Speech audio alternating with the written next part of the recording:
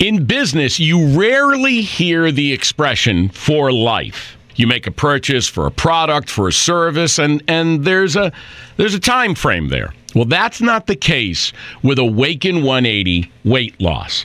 Allow me to explain. You know, a year ago, I started with Awaken 180 weight loss and had incredible success losing weight. But you can lose all the weight in the world and not keep it off. And what good is it? That's why I have support for life from Awaken 180. Yeah. I mean, I go back for check-ins and make sure everything's going smoothly. But if I ever had a problem, the counselors are there to get me back on track. Why don't you do what I did and call for a consultation? 844-346-1800. 844-346-1800 or go to awaken180weightloss.com. Hello, and welcome to Season 2 of Between the Lines. On this podcast, you will hear about and from lesser-known Canadian authors and writers who, for whatever reason, have remained under the radar of traditional publishers and publishing houses. You will also hear from editors, literary agents, and publishers in the hopes of giving us all a better understanding of how it all works together. If it has something to do with writing or the writing process, you are going to hear a discussion about it here. I'm your host, Randy Lacey. I'm encouraging you to grab your bevy of choice, get comfy, and get ready to go between the lines. People come into writing in several different ways. For some, it was a teacher at school handing out a writing assignment, while for others, it may have been by reading and wondering if they might be able to write. Every writer has started their writing journey on a different path. Each writer's journey will be different, yet similar. But one thing all writers have in common is a different destination. Welcome to this episode of Between the Lines. There will be a slight departure from what you have come to be familiar with. Rather than an author or a writer, although my next guest has worn this hat, he will be wearing a different hat for the purpose of this interview. With that being said, please allow me to introduce and welcome Neil Aitken to the podcast. Hello, Neil. Hi, it's a pleasure to be here. Thank you, Randy. For the benefit of those listening, would you please give a brief bio about yourself? Sure. I'm Neil Aitken. I'm a writer, but I'm also the editor of Boxcar Poetry Review, or was the editor for the last 15 years. We recently closed our doors. I've also worked as the contributing editor over translation for Poetry East-West and have served in various editorial capacities for other magazines and journals. I also work as a freelance editor and manuscript consultant, helping other people bring their books and their manuscripts to completion. That's it? I guess by way of trivia, I used to be a computer games programmer before I left that field and pursued poetry and creative writing. Any big games you worked on that we would know? Sadly not, unless you're of a certain younger age. I used to work in educational games. So if you worked on anything that was related to the Jumpstart series, or played Fisher-Price, Imaginext, Pirate Raiders, something like that. Those are games I worked on. A little after my time. Well, thank you, Neil, for that. For this episode, Neil and I will be talking about his role as an editor and the expectations placed upon him, as well as his expectations from someone seeking his services. I guess the first question I'm going to have to ask you, Neil, is can you briefly explain the different types of editing and maybe give an example of each? Sure.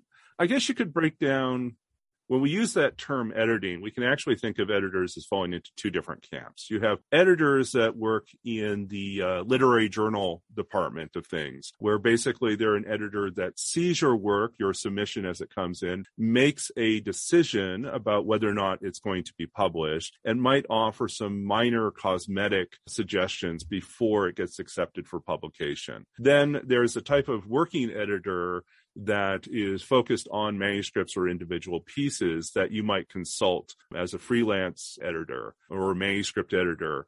And within that category is a range of services that might be offered. You would have things like copy editing and proofreading, which is basically someone that goes through and examines the surface level of your manuscript, looking for the small errors that creep in, grammatical errors, typos, punctuation problems, or just a lack of clarity about different things that you're discussing in your article or in your story or in your poem. Usually, this is a person that focuses very much on the top level of what's happening, but doesn't get really deep into why you've made those choices, doesn't explore the content at all. Next, you'll have someone who is a developmental editor. And developmental editors are concerned with they think about the larger questions about character and character development, plot and plot development. They think about the architecture of the story and how it's being told. They look for plot inconsistencies and holes. They look for other aspects of the novel or the short story collection or the collection of poetry for places where things aren't working quite correctly, the flow is off, or there's some other problem with voice or style that needs to be addressed. And then hopefully they're not just commenting on those problems. They're also offering you some solutions. They're saying, look, have you considered this type of an adjustment? Or what if these two pieces were closer together? Or what would happen if we rearranged your poetry manuscript in this fashion? And they'll usually offer you not just a solution, but also some principles. They can teach you about what to do so that you can better identify those problems in the future. And then you have another category where basically they're no longer truly an editor, they're almost a co-writer. And that's if you basically say, I've got this massive amount of research and material I've already done, but I don't feel qualified or comfortable doing the actual writing. So I'm going to hand it off to someone else and say, will you effectively ghostwrite this manuscript, take what I've gotten as the raw material and turn it into a final polished product? And a ghostwriter is basically hiring another writer to convert your ideas, your prepared materials into a final finished version. And ghostwriters can be quite expensive because basically you're hiring someone to do the work of writing, while at the same time they are agreeing to be invisible because the work will be published with your name on it. And so that's a different type of, it moves past editing into writing at that point. Yeah, that's a whole different beast. That's a whole different beast. Going back to that very first category and the very first example that you gave, is that person who gets it, reads it, and says yes or no, that we're going to do something with this. Now, how often would you say that they get through the whole manuscript, or do they just read and the first 4 or 5 poems or first chapter or whatever and go, yeah, no, and they can tell where it's going? Is that accurate, or do they actually take the time, do you think? There are a number of factors that affect that. If it is a very large or very well-known press, they most likely, the editor is not the person that's doing the initial reading. They will have interns or junior members of staff or some outside writers, perhaps people they've previously published, do the initial pre-reading through all the different manuscripts and identify likely candidates that might move on to the next stage. And so that sort of preliminary reader is going to make a call about, like, this definitely feels like it needs to go up a level for someone else to make a decision on, or this is something that doesn't feel ready or doesn't feel like a fit for what this press publishes. So there's that. When it gets to the editor, how much do they actually read of the submission that comes in? And the not so dirty secret, I think most people, it's not really a secret these days, is that editors are just limited on time. So they will frequently read. You have to make a positive, strong impression within the first few pages of any submission that you make. And for poetry, and this sounds awful, but usually within the first 3 lines, a person knows whether or not they're going to finish reading the rest of the manuscript. If it's fiction or prose, they're going to basically give it, 2 or 3 pages. If by the end of the first page, they're not hooked and certain that there's something that's worth investigating, the next few pages will be tough for them to get through. But if they're interested, they'll press on. They might read the whole chapter. But usually, if you're not hooked, if you're not solidly convinced that there's something worth pursuing here, you most likely are going to put it aside after about a paragraph or after about a stanza or two of a poem. Okay, so that person who's got your piece of work in their hands, if they're having a bad day, does that generally affect how they respond to what you've read? Because if they're having a bad day and this reminds them of something that's happening that's made their day bad, can they be objective, or are they subjective, or I can't speak for everyone, but I will say that anyone that tells you that they are objective in those situations is lying to you, because I actually frequently tell new editors you should only be reading submissions when you're in a relatively neutral emotional state. If there is something else going on in your life that has made you frustrated, angry, or just that you're hungry and frustrated by the fact that you're sitting here reading submissions instead of getting yourself a meal, all those things impact your psychological and emotional state when you're evaluating submissions. If you're depressed because employment has gone south recently and suddenly you're struggling to make ends meet financially, clearly you're not going to be fully in game to actually read and evaluate people's work in a positive manner. But that being said, there's never a perfect time for an editor to read your manuscript. There's always going to be something in the background. So realize that when you get a rejection, there may be factors that are completely out of your control, that have nothing to do with the quality of your manuscript and have everything to do with some weird combination of things happening in that editor's life. Yeah. Things like they have just read 5 manuscripts about a character and their dog. And your manuscript arrives, and it's also about a main character and their dog. And that editor may say, I am tired of reading stories about characters and their dogs. No. It's and it doesn't even get a fair chance. It's just it could be John Wick, right? But it's a character and his dog, and already they've decided not to read it. Exactly. And so it gets tossed. And so there's silly, stupid reasons why things don't get read. Just don't take it personally. Just realize that they're human beings. They're going to make some mistakes. And sometimes your character's name matches the name of their ex that they have a deep, deep, burning frustration with, and they just can't connect with the character they're supposed to connect with. Yeah. It's just just silly things like that. So as the receiver of a rejection letter, we can't perceive exactly why.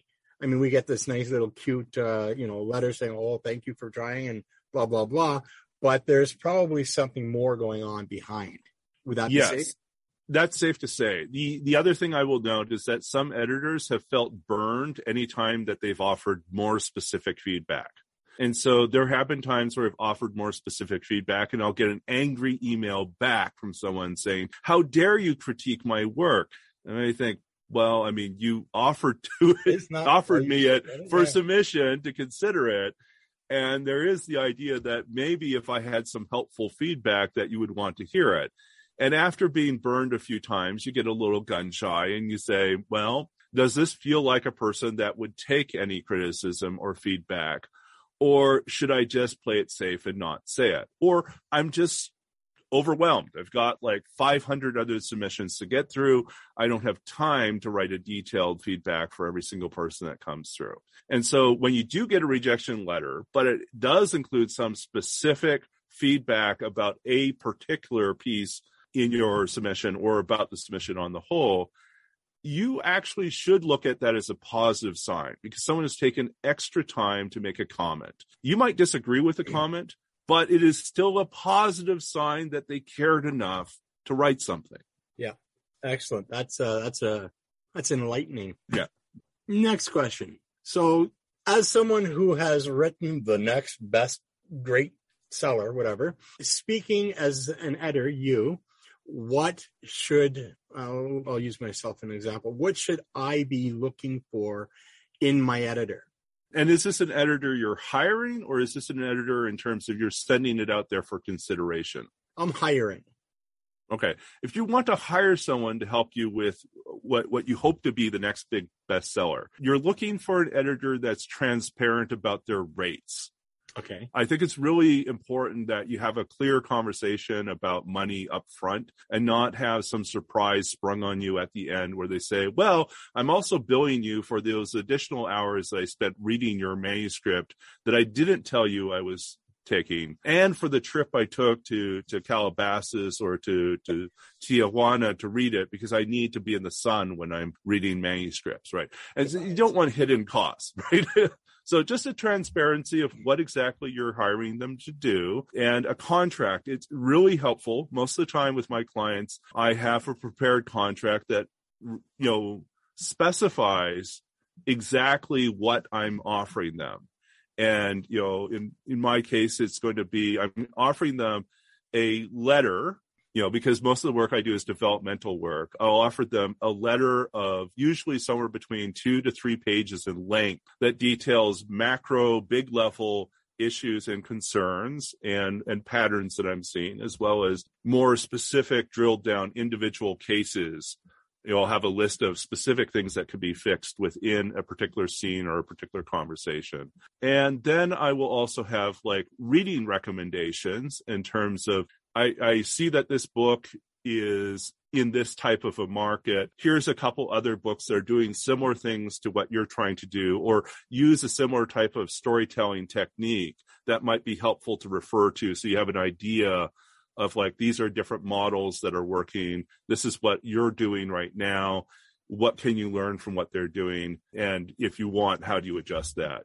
And I try to provide a combination of critical comments that help them think about things that could be changed, as well as potential solutions. A good editor does not insist that their solution is the only solution for whatever problems exist within your manuscript. A good editor is offering you insight into the potential problems and why they are present, and then providing you with some possible solutions while always acknowledging that the final decision lies with you as the author. So that's the type of relationship you want with your editor. And a good editor is going to be flexible where possible. So if you have particular needs or accommodations that need to be met, a good editor is going to ask, are there any specific things that you want to aid you on this? Would it help if I make a video recording of myself walking through the manuscript and talking about the specific things, as opposed to having a written document? And some people prefer that. And usually I provide both the written letter and also a 90-minute, Zoom conversation about the same thing. Because oftentimes in the course of the conversation, I realized that something I thought I understood in the manuscript, I had misunderstood. So my commentary and suggestions might not make any sense. And so now we need to recalibrate on the fly and address those issues in that moment. And so that conversation is hugely helpful, I think, for most people. So I'd say those are the type of things that I would recommend, using myself as not a perfect model, but just this is what I've gleaned over the years from studying other people and trying to put best practices into place. No, that's fair enough. Thank you for that. As an editor, okay, when I wrote this question, it sounded good. It may not, but I'm gonna ask it anyway. And if it's we can just ignore it afterwards. So as an editor, do you pay attention to the content, in brackets, meaning the story, or does this matter to the editing? And the second part of that is, do you read the manuscript first before settling in on the task of editing? I think this is a good question, actually. I think there is some people will be so fixated on the copy editing, proofreading side of things that they will make all the corrections for it to be grammatically correct, and it still not be a good story. Okay. Right. So when you say, what should editors do? I think it's if they privilege fixing this surface while never addressing the underlying problems, that's not really good editing. That might be good proofreading. It's just not good editing. Good editing gets to the heart of what's going on in the story, which often means I'm reading things not once, but twice, 3 times, maybe even 4 times. And I might sit with it for a while to figure out what to do next. So usually I read it through once and make some margin notes as I go of things that immediately jump out as being potentially problematic, or that there's something I really like, something that strikes me in this moment, or this phrase I think is particularly good. This other phrase doesn't seem to live up to the standards that you've established elsewhere in the manuscript. And so I'll make those little notes here and there. And then I'll stop. And then I'll look back over everything I've written and all the margin notes and everything about the story or the collection. And I'll say, what are the patterns that I'm seeing here? Is there a recurring problem that comes out of this? Is there a character that feels I'm just not getting enough information about, or their behavior is inconsistent, or their dialogue always sounds a bit flat in comparison with these other characters? And if I start to see those broader issues, that's where I'm starting to work on my letter to address those bigger issues and say, like, okay, here's a bigger problem that needs to be addressed. And that's in the content. It's not on the surface. So yeah, it's true. Frequently I won't circle and mark every single last surface level error, because I don't feel like that's where the value is. I think the value is invested in addressing the content and the architecture of the piece, and secondarily coming back to the question of fixing the surface level stuff. I wrote a memoir, and I sent it off to a professional editor out Victoria way, and she says, well, what do you want me to do? I said, well, this is all the money I have. Do what you can to help me. And she took my piece, and I mean, she sent it back to me, and there's like over 150 notations on the side saying, what about this? What about that? What about that? And she was very, very helpful. And so I think if an editor can invest themselves into what you're trying to do, as well as improve what you're trying to do, that's a good investment in an editor, right? Oh, I'd say that's an excellent way to put it. It's like the role of the editor is to help you and the project cross the finish line.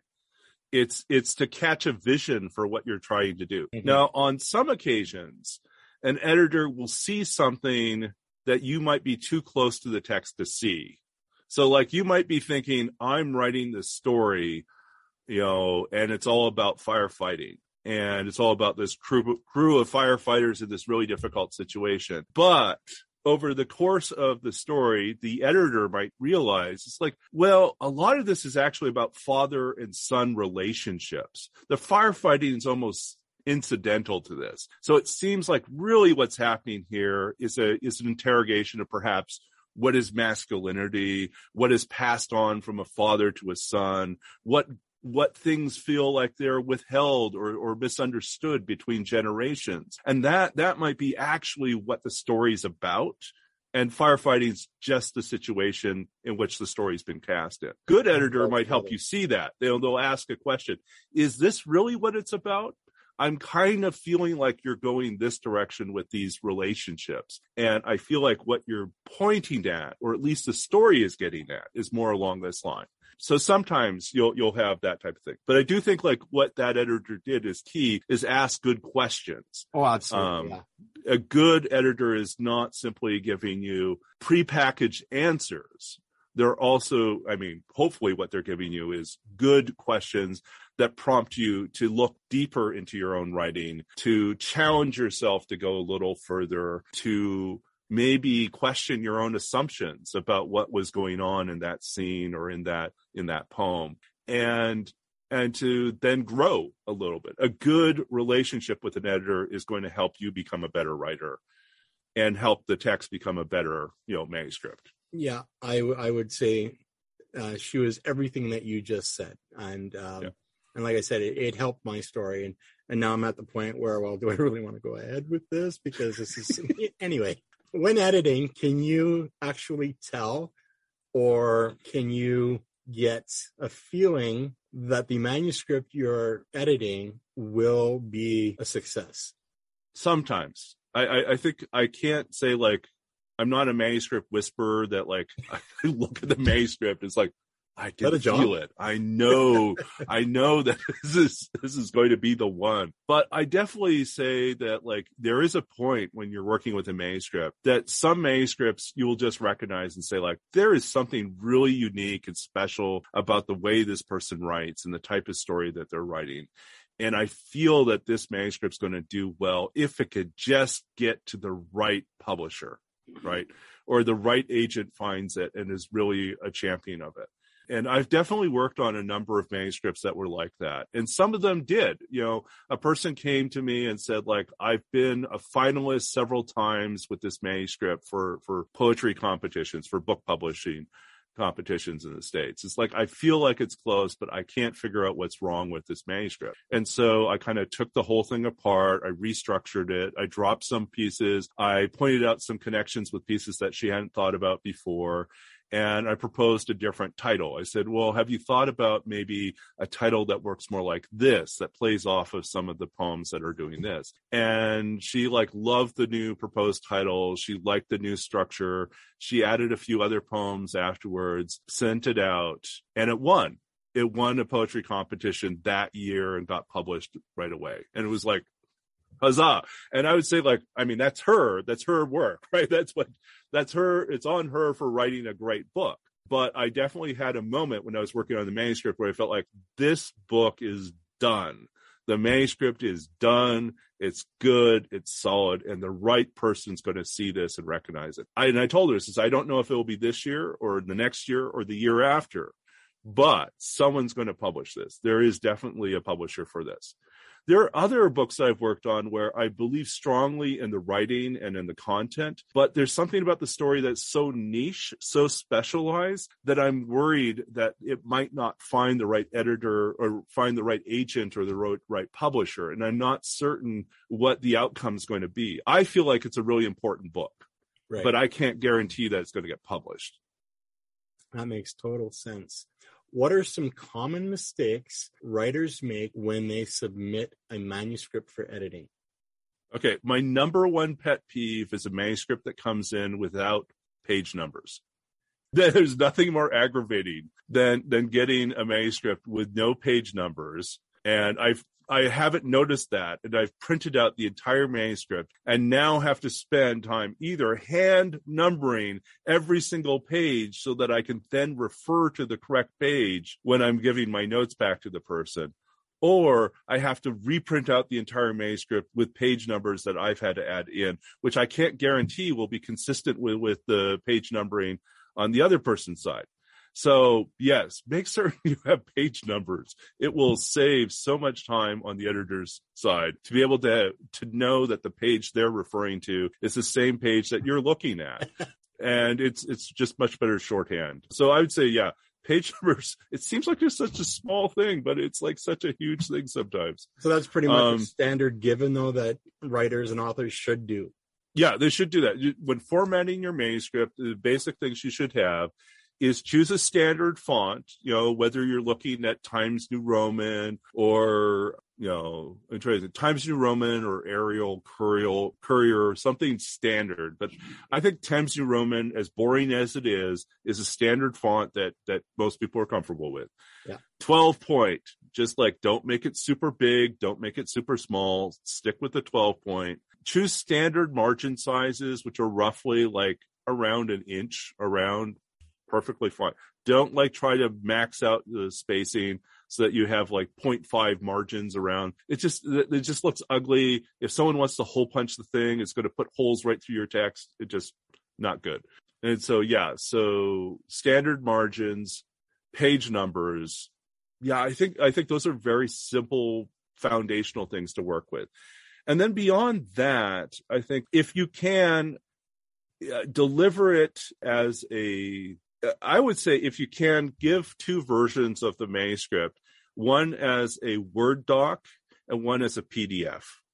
Okay. And the reason why I think having two versions, having the PDF version as well, is just that every so often there will be some question and you would like to be able to be certain you're referring to exactly the same place on the same page. And the PDF means that it's standard between the two of you. With the Word doc, if someone is opening it up in, let's say, LibreOffice or OpenOffice, they might get a slight page shift. Yeah. And so like the bottom of the page might move slightly, which causes a ripple effect across all the different pages. And then you'll gradually end up being about a page off between the two people. And that can be confusing. So yeah, it's not a huge issue, but the longer the document, the more likely it is to be slight discrepancies between them if they're not all using the same Microsoft Office version, right? So I think there's that. I think what else would be really good? Standard mistakes. I think if you have a novel, it is helpful to include a synopsis or a plot summary, just like a brief like paragraph or a couple pages that summarizes the entire novel. It's just like, it's the type of thing that just helps the editor quickly assess where they're looking, like how you understand the story and how it might be summarized versus how it's actually told, right? And then you could also have a shorthand too to know like how far into the manuscript should I be going when I'm looking for this particular scene that I remember reading, but now I can't remember which part of the story it was in because I forgot to stick a Post-it note there or whatever it was. And I'm trying to think what else is really helpful on this. Yeah, I don't think like the editor doesn't need a complex backstory around why you're writing this thing.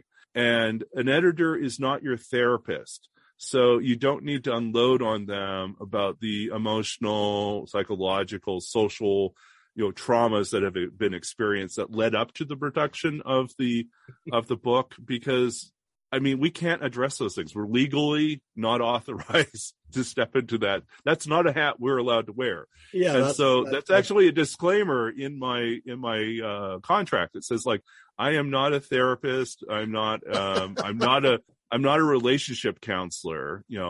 It's like my advice and counsel is specific to the task of writing.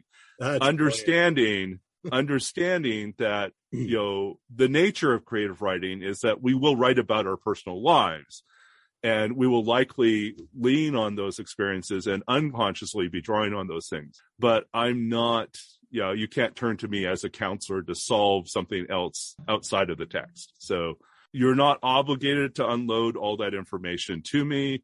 And I will be professional if I ask questions about those things. And I will not prod and probe into things that you're not comfortable addressing. So, and some people will be forthright and they'll simply say, yeah, this is coming from a particularly dark period in my life, when I was recovering after sexual violence or something like that. And you're like, okay, well, yeah, I mean, in a sense, I need to know that, but they're also not obligated to go into any great details. And if it's a subject matter for what they're writing about, then we'll just leave that for the text to do that work. And they don't need to have a personal conversation with me about reliving their trauma, like in that conversation. So I'm not there to push on that. And so they don't need to feel obligated to dump emotionally all these different things on the editor. They should also not preface, when they submitted something for editing, do not preface how you know that this is going to be a bestseller or that anyone in their right mind or whatever other ableist thing you could say. It's like, just everyone should recognize this as being an incredible work of genius, not helpful at all. So, and any sort of patronizing speech about how I'm paying you to do this, so I expect expect that you're going to love it. Yeah. It's like, no, you're hiring someone to do you a service. I mean, there is a limit to what you could expect out of that transaction. You're not hiring us to write a review for you. Yeah. You're not hiring us to sing your praises. A good editor is going to be candid and frank, hopefully compassionate and supportive as well, but will not pull punches in terms of if there are serious issues. Like if you come to me and you say, I've written a collection of poetry written from the point of view of different serial killers over the years about what they've done to their victims. I'm wondering if you think this is publishable. I will tell you, it's not publishable. I will say it is a really, for these reasons, because it is a really poor taste, because it's exploitative, because you have no skin in the game in this. So it's definitely, what is this? Is this voyeuristic? Is it pornographic in nature? What is driving you to write this? There's all sorts of reasons why this is extremely questionable and unethical behavior. So I would stay away from this. That would be my vote. Brilliant. So. I have an idea how you might answer this next question, and general idea as to why. Here's the question anyway. Would you recommend everyone seek out an editor for their manuscript, and why? So would I recommend everyone seek out an editor? I think that I don't know if everyone needs to seek out a professional paid editor for their work, but I do think that seeking out trustworthy third parties, someone else who is not you, to look at the work, whose judgment when it comes to writing and a knowledge of the field, like of whatever your genre is that you're trying to publish in. If you can find a handful of people that you trust as your alpha or beta readers to give you some initial feedback, that helps. If you have a friend who is a skilled editor that volunteers their services as opposed to requiring you to pay, that's also great. And sometimes that happens. If you take advantage of things like a lot of public libraries and communities have writers in residence. I currently serve as the Regina Public Library's writer in residence right now. Oh. And as part of that program, I work with members of the public who come to me for no charge. They can meet with me up to an hour each week to talk about, and I offer them feedback and specific editing feedback on work that they're doing, up to about 20, 25 pages at a time.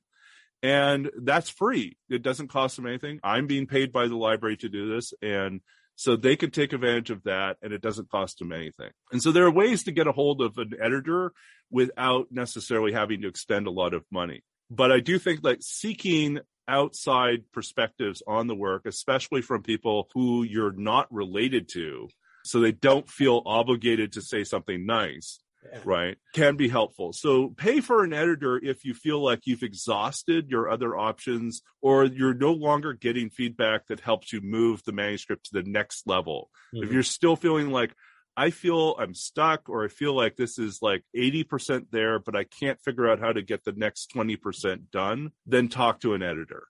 If you feel like this is like 100% done, but I've been sending it out and I still have got no traction, no one is interested in looking at this, then maybe it's time to talk to an editor to see if you can get someone's professional opinion about maybe how marketable the idea is, or if the way that you're presenting it in terms of your cover letters and accompanying materials is doing the work you think it's doing, or if you're inadvertently sabotaging yourself when you do that. This concludes part one of a two-part interview I did with Neil Aitken about his role as an editor. Come back in 2 weeks' time to hear the conclusion of this interview and other information about Neil. Thank you for listening. You have been listening to Between the Lines. In future episodes, I will not only be speaking with Canadian authors and writers, I will also be speaking with those from the other side of the writing industry, editors, agents, and publishers, in the hopes of getting a better understanding of how it all works together. If you liked what you heard, hit the subscribe button to be notified of new episodes and content. Send all your comments, suggestions, or any questions you'd like to have a guest answer to me at randy.btlpodcast@gmail.com. Be sure to visit me at www.therandylacey.ca. While there, look for the Buy Me a Coffee button to help support the podcast. Thank you for your time and your ears. Tune in, be inspired, and write on. In business, you rarely hear the expression "for life." You make a purchase for a product, for a service, and there's a time frame there. Well, that's not the case with Awaken 180 weight loss. Allow me to explain. You know, a year ago, I started with Awaken 180 weight loss and had incredible success losing weight. But you can lose all the weight in the world and not keep it off. And what good is it? That's why I have support for life from Awaken 180. Yeah. I mean, I go back for check-ins and make sure everything's going smoothly. But if I ever had a problem, the counselors are there to get me back on track. Why don't you do what I did and call for a consultation? 844-346-1800. 844-346-1800 or go to awaken180weightloss.com.